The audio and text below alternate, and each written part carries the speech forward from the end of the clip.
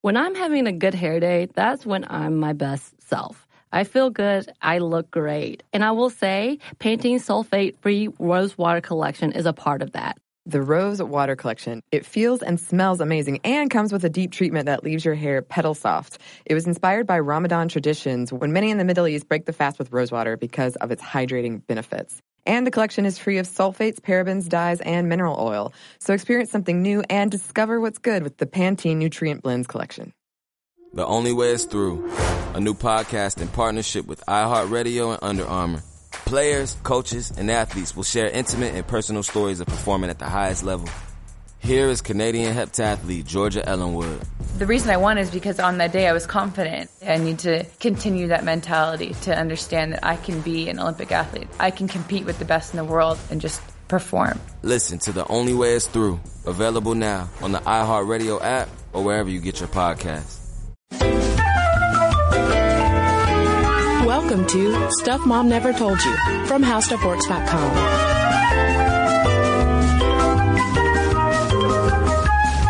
Hello and welcome to the podcast. I'm Kristen. And I'm Caroline. And today we're going to talk about oocyte cryopreservation. What? Egg freezing. Oh, okay. Yeah. You just take your eggs and you put them in a little ice tray.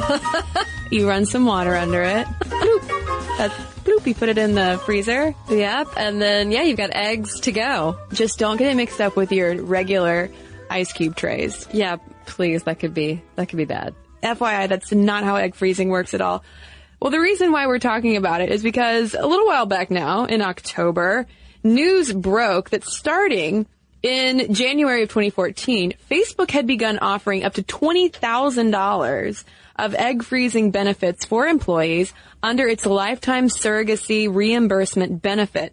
And that starting in 2015, Apple will begin offering the same deal. And just FYI, JP Morgan and Citigroup have already had this benefit. Why that hadn't made headlines, I don't know.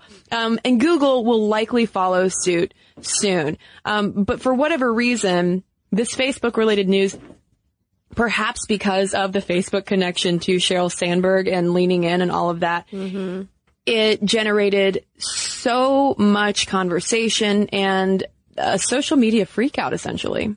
Yeah, there were all sorts of voices that emerged on all sides of this argument over whether this benefit for women would really truly help them advance in the workplace, especially considering its price tag, which is nothing to sneeze at. But speaking of Sheryl Sandberg and Lean In, Jessica Bennett, who does a lot of work with the Lean In Foundation, wrote in Time magazine that this whole egg freezing deal would be the great equalizer. And she said that it's a potential solution to the so-called myth of opting out, essentially arguing that by allowing women to freeze their eggs and having it covered, because it is super expensive, you're letting them choose when to have children and allowing them to choose to work harder, longer, and have kids when they're supposedly ready. Now, not surprisingly, when it comes to pretty much anything dealing with women choosing whether and when to have children, it attracts a lot of controversy. I have a lot of people saying, that's selfish, that's preposterous, this is technology gone too far. So there are all of these voices also being tossed in, lots of accusations of women just wanting to freeze away their eggs so that they can have casual dating lives and then become mothers on their own when they want to. What world that is, I really don't know.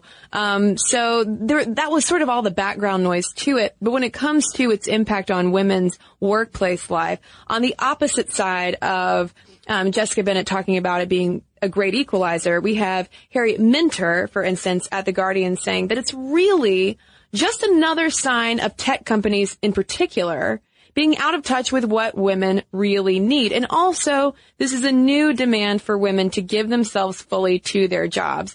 And that was a question raised in my mind as well, in terms of, I saw the news and I was like, oh, how progressive. And also, oh, wait, what is the ultimate message that it's sending? Yeah. I have a feeling the message was, let's offer the richest benefits possible to attract the strongest female employees we can possible.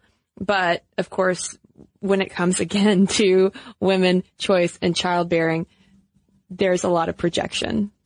Yeah, it's interesting to look at all of those different voices, because I think I fall somewhere in the middle of those two ladies as far as what they think it means. But we have to talk about the science of egg freezing and what it even is, because contrary to the top of the podcast, it is not popping your eggs in your own freezer at home next to your Stouffer's or Lean Cuisine.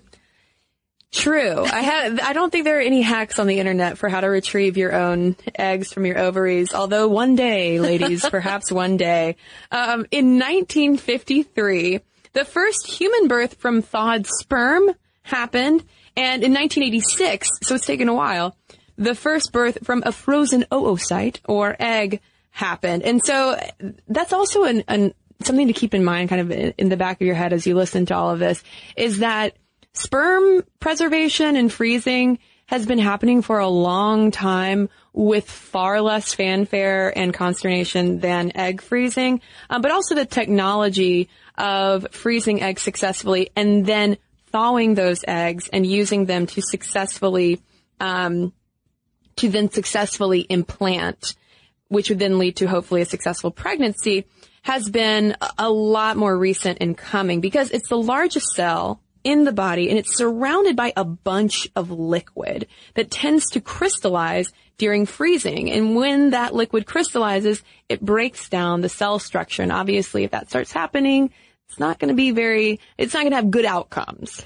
Right. And so in 2004, we get a scientist in Japan who develops the process of vitrification or flash freezing, which has thus paved the way for more viable egg freezing today. And that's when you see a lot more women going to their doctors to ask about the possibility of not just preserving eggs in case of health problems or things like that, but to actually look into elective egg freezing because they just want to delay childbirth. Yeah, and elective egg freezing is a really new conversation, because up until the past few years, it was really only cancer patients facing chemotherapy-induced infertility or other medical conditions that would adversely affect fertility who were the most common egg freezing patients. A lot of the conversation was simply directed to them. But now with vitrification, the focus has shifted to the elective egg freezing. And elective use now, in order to delay childbirth, was the reason cited by 64% of respondents in a 2010 study. And it was followed by egg freezing to then be used for in vitro fertilization, and then for medical reasons, tying at a distant second. So elective use has shot up in popularity. Totally, yeah. And so how does it work? Can you just go into the doctor one day and elect to have this done, or is there lead up? Oh boy, is there lead up. You basically have to have somewhere between 2 and 4 weeks of self-administered hormone injections plus birth control, which basically kind of shuts off your natural hormones, followed by 10 to 14 days of more hormone injections to stimulate mature egg production. And then these ripe and ready eggs are removed by an ultrasound-guided needle and are immediately frozen at a temperature of negative 196 degrees Celsius or negative 320 degrees Fahrenheit. And they can be stored, by some estimates, up to 10 years, then thawed, then usually injected with a sperm, which is called intracytoplasmic sperm injection. And then hopefully that union of the thawed oocyte and sperm will develop into an embryo, which will then be implanted into a uterus, which will then hopefully lead to a successful pregnancy. Now, that's a lot of steps to get to, hopefully, baby in your arms. So the question then is viability. What is the success rate? Well, the exciting thing that has led up to this spark in interest around the elective use of egg freezing is that vitrification, in particular, has very much increased the success rate of thawing viable eggs. So when you hear about 90% plus success rates when it comes to egg freezing, that is not, my friends, that is not 90% frozen egg to baby in your arms success rate. That is a 90% success rate of thawing viable eggs, which is, hailed as a success marker for vitrification. But when it comes to using it in the hopes of getting pregnant one day, as that being your go-to, in the case of, okay, you got a job at Facebook, awesome. You want to really get in there or just delay childbirth for whatever reason, choose your choice. I don't care.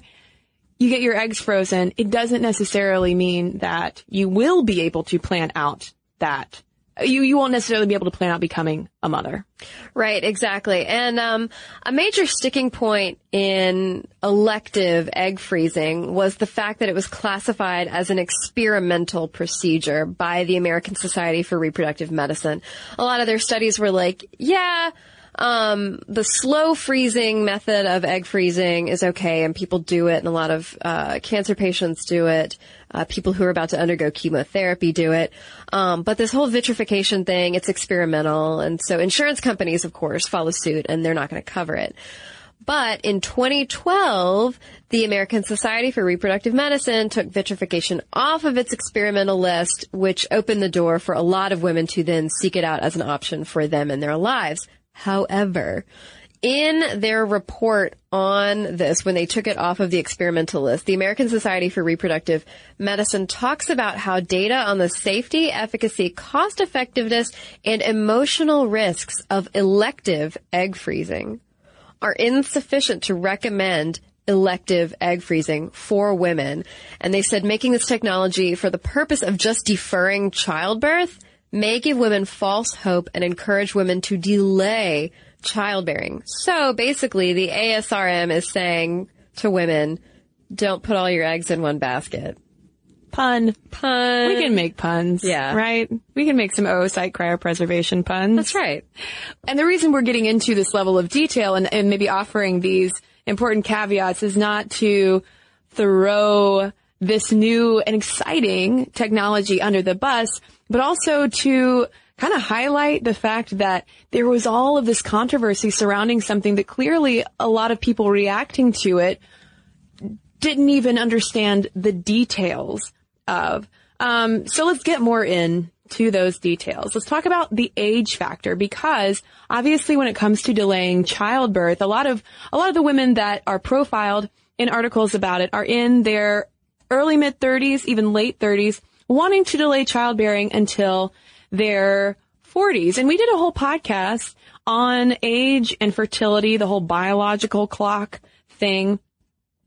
And we talked about how egg quality does deteriorate with age, especially after age 38. So when it comes to the prime time for getting your eggs frozen, doctors recommend freezing by the early 30s. I mean, if you can freeze your eggs in your early 20s, doctors are like, absolutely, freeze those primo eggs. But that doesn't happen as much, because if you are thinking about having a kid at that time, chances are you might just have a kid at that time.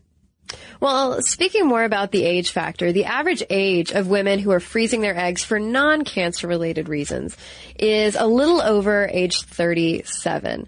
But a story in Live Science, they used an online fertility calculator and found that a woman who freezes 15 eggs at age 32 has about a 28% chance of becoming pregnant by using them, although that 28% chance actually might be a high estimate.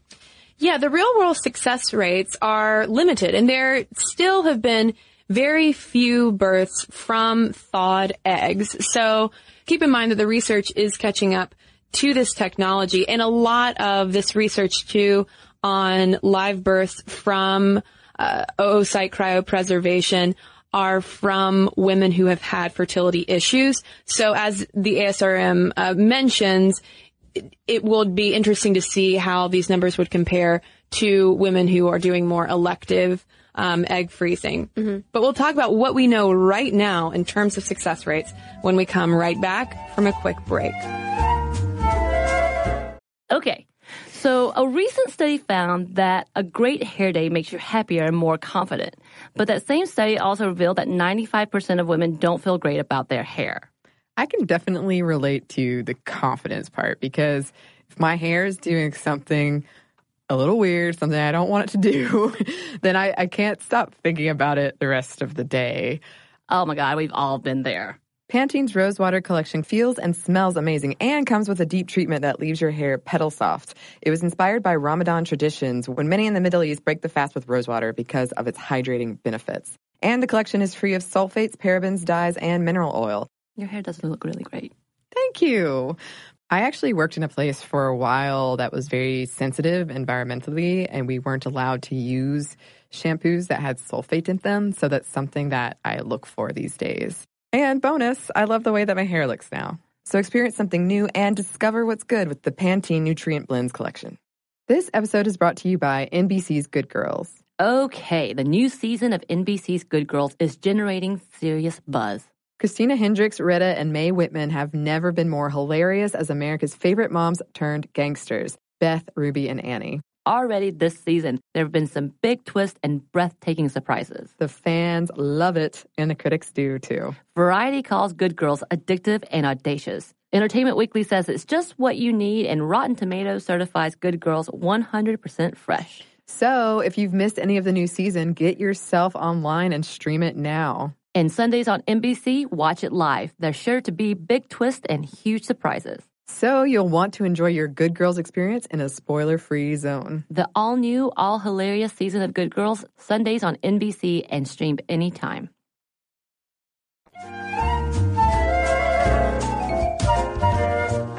So on the upside, and one of the reasons why in 2012 the American Society for Reproductive Medicine, or the ASRM, took vitrification off its experimental list, is because the research conducted so far suggests that IVF, in vitro fertilization success rates, are comparable for both frozen and fresh eggs with no additional risk of congenital abnormalities.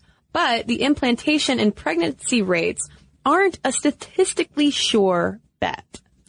But the ASRM did point out, for instance, that eggs from European donors under age 30 resulted in pregnancy rates ranging from 36 to 61%. So more reason for starting younger, I guess.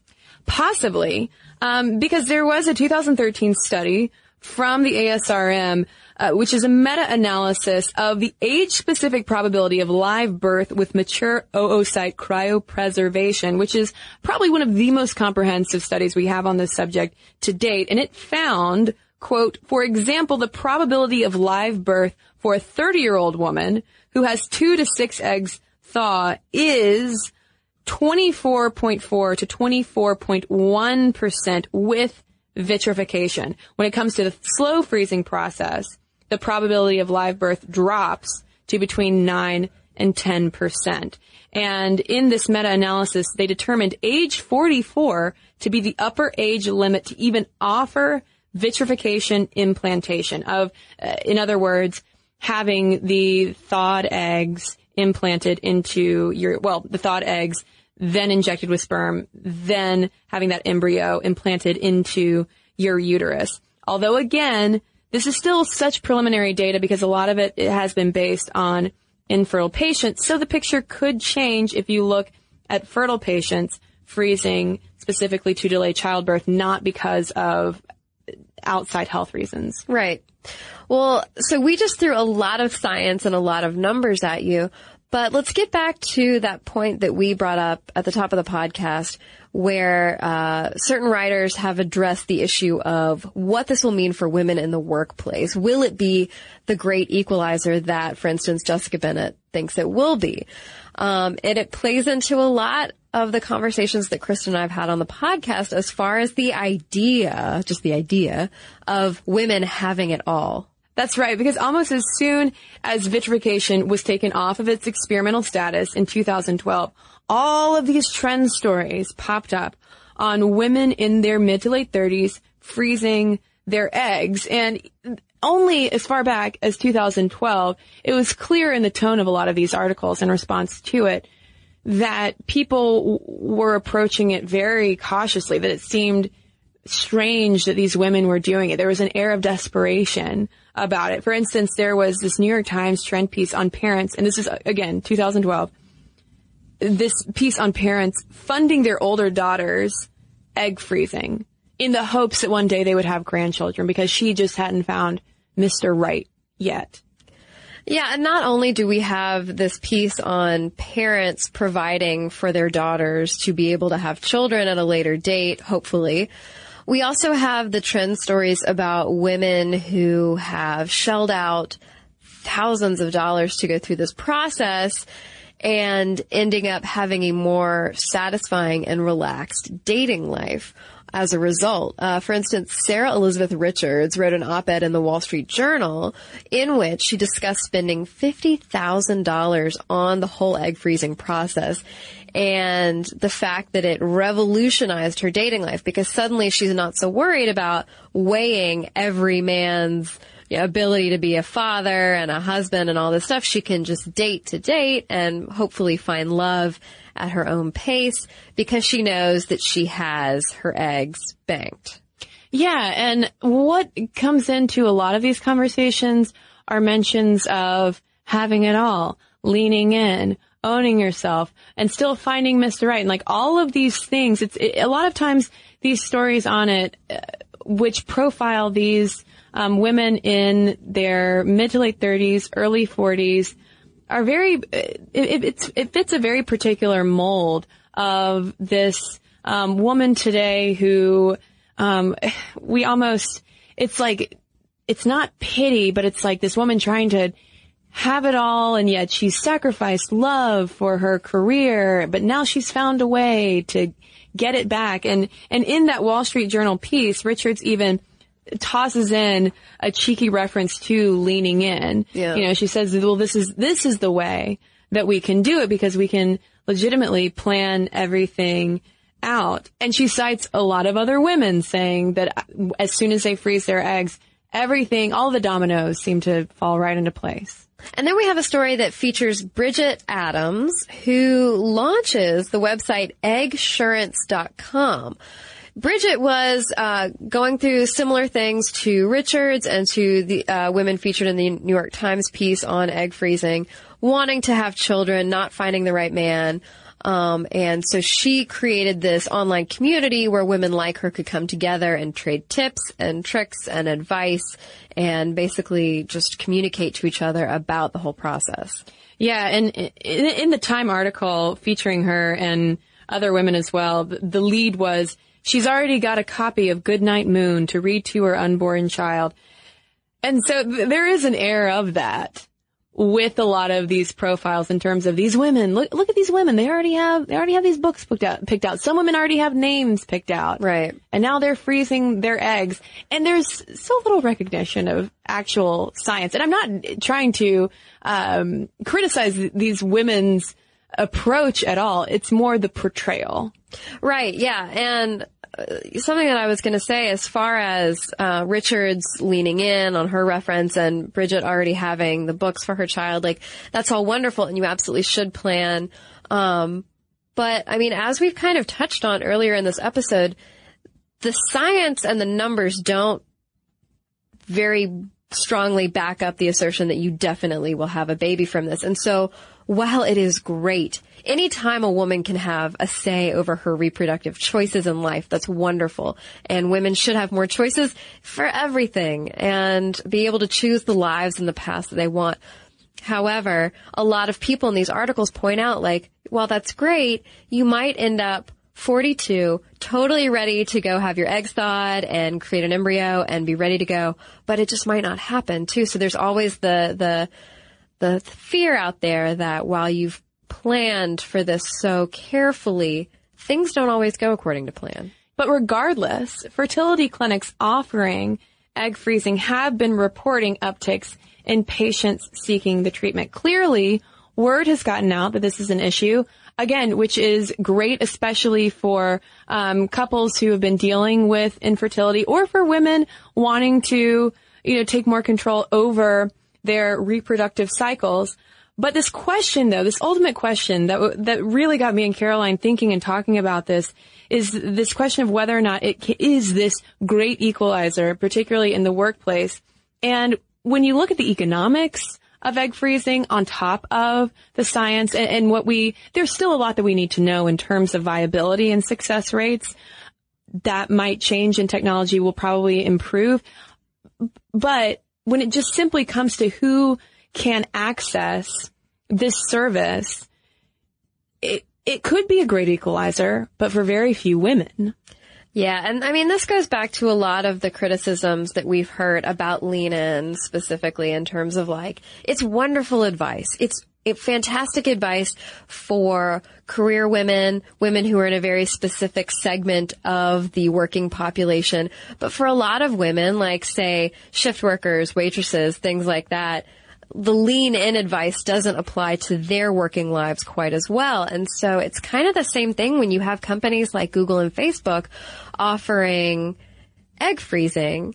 That's wonderful, but it is so expensive. And so it's really only open to very specific segments of the population. Yeah. For instance, that Facebook benefit covers up to $20,000 of this, which might sound very generous, and it is very generous. However, that would have not even covered half of what Sarah Elizabeth Richards, who wrote that Wall Street Journal op-ed, an entire book about this, that would have covered less than half of the $50,000 that she spent on it, because the cost for a single cycle of egg retrieval and freezing usually runs between $5,000 to $18,000. Not including the cost of hormone injections, which can run a few grand, and egg storage, which is typically $500 per month, and the fact that it often requires more than one cycle to retrieve enough viable eggs. So, at the end of the day, we're talking easily tens of thousands of dollars. There are some clinics that offer financial breaks, but it is highly costly. Right. And Dr. Beth Kennard, who is the director of the Division of Reproductive Endocrinology and Infertility at the Ohio State University Wexner Medical Center, points out something else about the price. She says that the first in vitro fertilization procedure was done back in 1978, but it's still not a technology and a procedure that every woman can afford to do, and it's been around for a while. And you take into account how new this vitrification process is, for instance, and the fact that it is so expensive. And it just makes sense that the price probably isn't going to come down a significant amount anytime soon. And speaking more on in vitro fertilization specifically, according to the CDC in 2010, about 1.5% of U.S. births were through assisted reproductive technology, which includes IVF. So that's still not a huge number.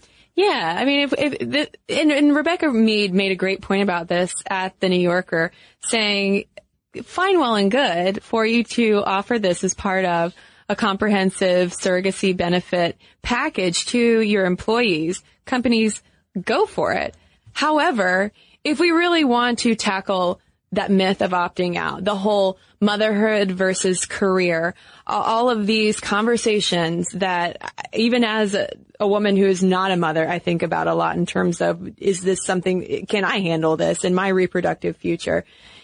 If we really want to tackle that, it's going to take a lot more than some egg freezing benefits, because American women continue to face issues such as the fact that we have limited availability to subsidized care for preschool children. There is, quote, the resistance of corporate culture to flexible or reduced hours for the parents of young children, and a lack of federally mandated paid family leave. The U.S. is far behind so many other countries when it comes to maternity and paternity leave as well. There's a lot going on that egg freezing is not going to fix. And I think that something as hyperbolic as the Great Equalizer needs to be accessible to more than just the very top elite % of women who are getting jobs at these top elite companies. Yeah.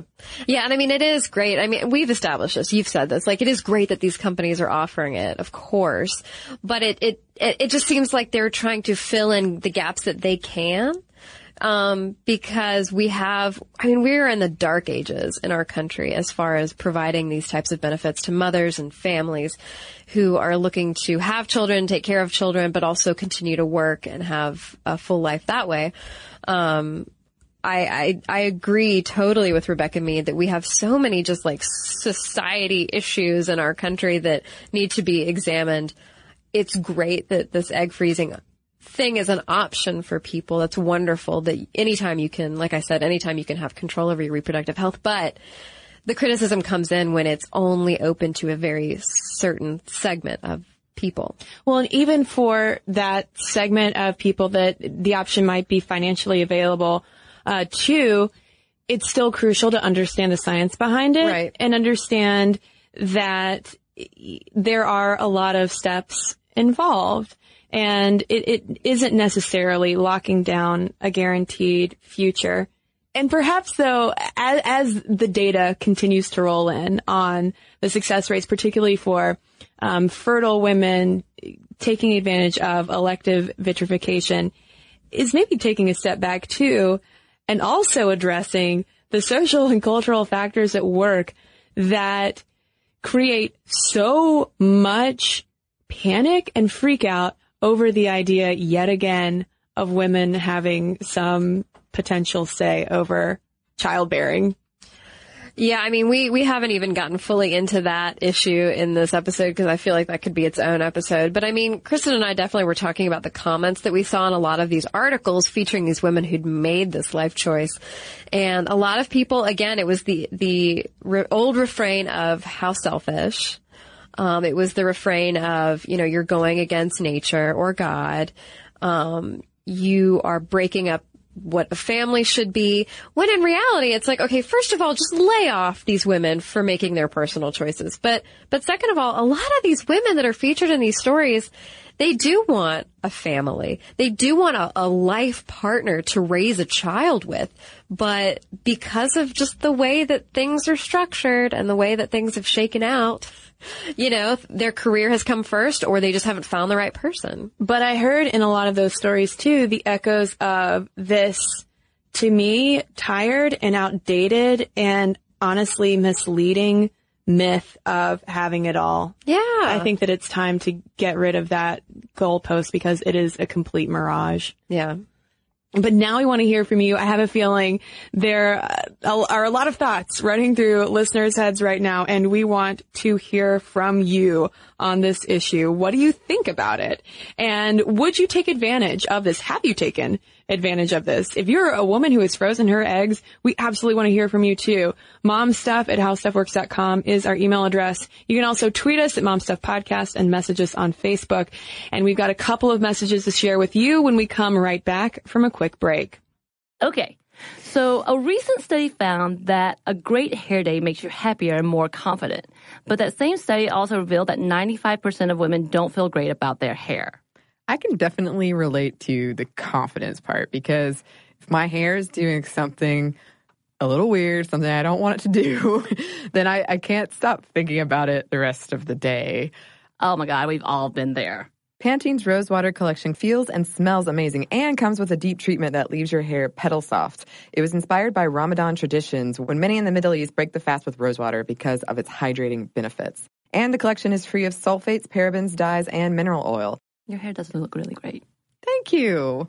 I actually worked in a place for a while that was very sensitive environmentally, and we weren't allowed to use shampoos that had sulfate in them, so that's something that I look for these days. And bonus, I love the way that my hair looks now. So experience something new and discover what's good with the Pantene Nutrient Blends collection. Here's the thing. Saving money with Geico is almost better than playing pickup basketball. Because there's always that guy who joins your game. He never passes the rock, he constantly bricks threes, and he'll completely hack you and then put his hands up and say, "No foul, no foul." With Geico, it's easy to switch and save on car insurance. No need to fake an ankle sprain because you're absolutely exhausted. So switch and save with Geico. It's almost better than sports. And now, back to the show. Well, I've got a Facebook message here from Maddie about our episode on vegetarianism, or being a Pythagorean, if you're old school like that. He writes, "My name is Matt from Sydney, Australia. Been listening to the podcast for a while now and thoroughly enjoy it. I only just listened to the vegetarian episode and had some thoughts. I've been Vigo now for 2 years. I grew up in a very meat-centric family and circle of friends. I was even an apprentice butcher for a couple of years. I decided to stop eating meat mostly for environmental reasons. I understand the ethical and health aspect of it too, but it was the waste resources and farmland that cattle needed that really got to me. I do have to admit that I'm still a little overweight, but try to keep it fairly healthy. It wasn't until I listened to the podcast that I realized the vast majority of my friends who are vegetarian or vegan are indeed female. When I first stopped eating meat, the most grief I got was definitely from my male meat-eating friends. It also is still tough to be the only person at a very big family at Christmas who doesn't partake in the 2 turkeys and 2 hams we have every year, but my family is starting to get used to it. But it's when I go out with my guy friends that it's the toughest. I don't know if they're just curious or recognize that I'm an easy target, but I get a lot of slack from them. To the point to where I've actually lost friendships because of it. It's probably for the best, but it sucks that in 2014 some people can still be so against the idea. It confuses me. It confuses me too, Matt. I have a letter here from Sarah about our Women in the Art of Dying episode where Kristen and I interviewed Kate Sweeney. Sarah shares a great story. She says, I don't know if this is necessarily a death ritual, but my Aunt Roxanne, who passed about 3 years ago from breast cancer, requested that some of her ashes be left in Japan where she was born. I happened to travel there about a year after her passing and ended up taking a small bag of her ashes with me. I spread them in this beautiful snow-covered canyon in a national park, but it wasn't easy. As I was pulling her ashes out from my coat pocket, a large male Japanese macaque monkey jumped out and charged me. I tried walking away from him, but he kept jumping up at my hands, grabbing for the crinkly bag that he thought had food. I ended up having to turn my back on the greedy monkey to quickly pass the ashes off to my boyfriend, who then walked one way down the path while I walked the other way, with the snow monkey following me. The macaque was eventually distracted by another group of tourists passing by with the crinkly items, and I was able to spread my aunt's ashes in peace. I'm pretty sure she was the one who sent the monkey, as she always had a mischievous sense of humor.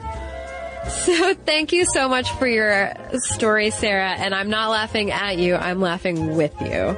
And thanks to everybody who's written into us. momstuff@howstuffworks.com is our email address. You can also find links to all of our social media as well as all of our blogs, videos, and podcasts, including this one, with links to our sources so you can follow along with us at stuffmomnevertoldyou.com. For more on this and thousands of other topics, visit howstuffworks.com.